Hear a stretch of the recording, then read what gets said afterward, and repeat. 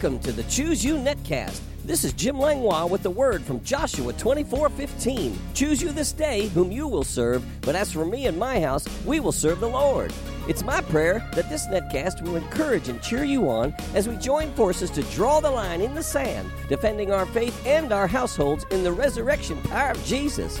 Join me each weekday as we dig deeply into God's amazing word and bring up the rich treasures of His blessings. Are you ready? Choose you this day whom you will serve. But as for me and my house, me and my house, me and my house. I said choose you this day whom you will serve. But as for me and my house, me and my house, me and my house.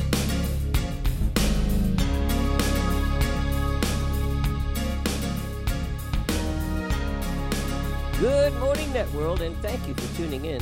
We're continuing in our series titled The Family Bible Revolution, an end-time message for His generational blessing. And we're currently talking about GGBW, or God's Got a Better Way. He's got a better way than the world. We just have to trust Him. And we're comparing the 10 commandments that Moses received on the Mount and then the 2 commandments that Jesus preached about when He summed the 10 up into the 2. And yesterday we were talking about the 8th of the 10 commandments, which says, do not steal, and that the only reason anyone would steal is if they don't trust God as their provider. We talked about how there's 6 types of people, and we compared them to a scale of minus 100 to plus 100, and we said takers are the lowest. They get a minus 100 because takers suck the life out of everything and everybody. And then the second group was keepers. Well, we gave the keepers a minus 50 because keeping things can sometimes be good, but they're still not givers. And then eveners, they get a 0 because to them everything has to be even. No one person can have any more than anyone else, even if they've worked hard for it. And then the sharers, we gave them a plus 50 because, well, they're nice and they share. And stewards, we gave them a plus 75 because they're faithful over things that belong to others. And then to the givers, we gave a plus 100 because they give with no strings attached. And we ended yesterday saying that I would name the chief taker. Well, you ready? I'm going to tell you who the chief taker is. It's Satan himself. John 10:10 says, the thief does not come except to steal and to kill and to destroy. I have come that they may have life and that they may have it more abundantly. Now, here's a revelation. What is something Satan really wants to steal from us? I'll give you another clue.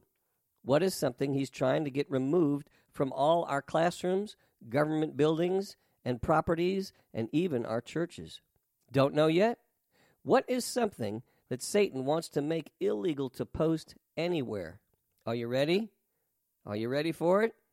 It's the 10 Commandments. Just think about it. The number one thief, Satan himself, wants to steal away the 10 Commandments. Why? So he can steal. And to get us to steal too.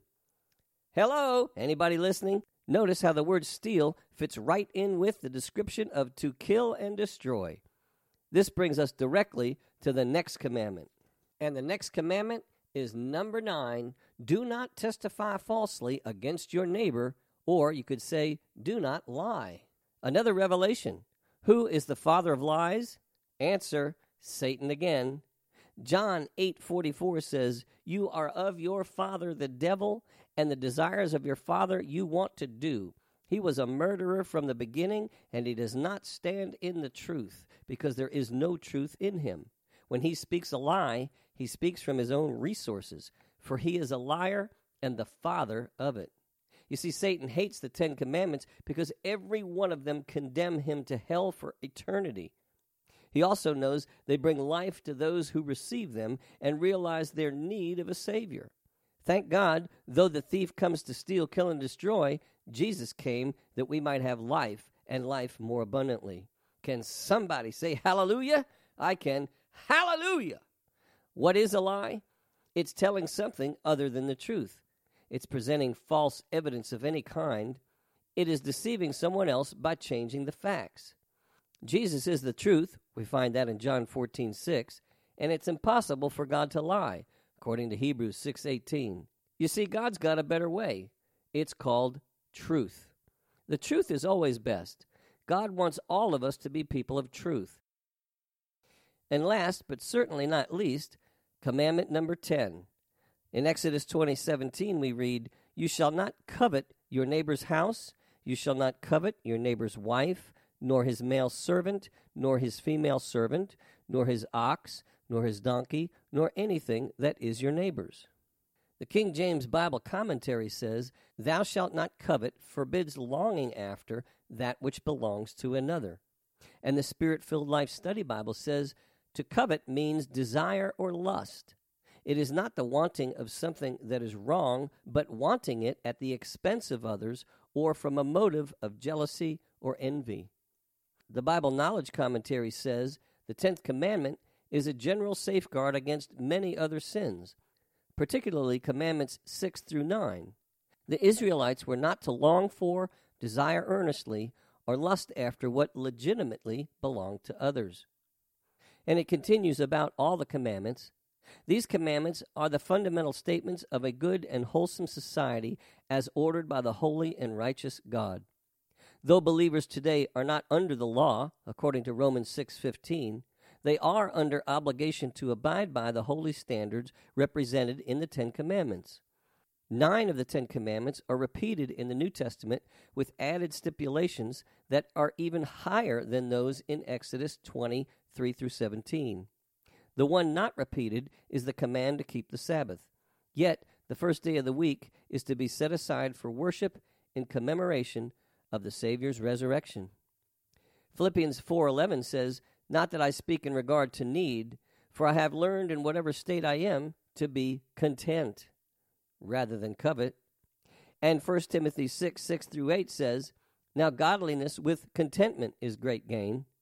For we brought nothing into this world, and it is certain we can carry nothing out. And having food and clothing, with these we shall be content." Hebrews 13:5 says, "Let your conduct be without covetousness. Be content with such things as you have, for he himself has said, I will never leave you nor forsake you." Well, the 10 Commandments are simply the most amazing set of boundaries for successful living. I thank God for them. How about you? Exodus 24:12. "Then the Lord said to Moses, Come up to me on the mountain and be there, and I will give you tablets of stone and the law and commandments which I have written, that you may teach them." Why? Well, why is Satan working so hard to get rid of the 10 Commandments? It's his character, motive, passion, and drive to be God. His pride, selfishness, and greed rule his life because he's not number one. He wants complete dominion and all worship. Because of this, he was literally thrown out of heaven, and his final destiny is the lake of fire for all eternity. Listen to Luke chapter 10, verses 18 through 20. "And he said to them, I saw Satan fall like lightning from heaven. Behold, I give you the authority to trample on serpents and scorpions and over all the power of the enemy, and nothing shall by any means hurt you. Nevertheless, do not rejoice in this, that the spirits are subject to you, but rather rejoice because your names are written in heaven." Wow. Not only is God still in charge, but we are also. Satan is against both God and all his people. He used to be number 2, now we're number 2, and he's no number at all. John 10:10, "The thief does not come except to steal and to kill and to destroy. I have come that they may have life and that they may have it more abundantly." Satan wants to steal God's blessings from us. He wants to kill our joy, health, and success. He wants to destroy our families and our communities.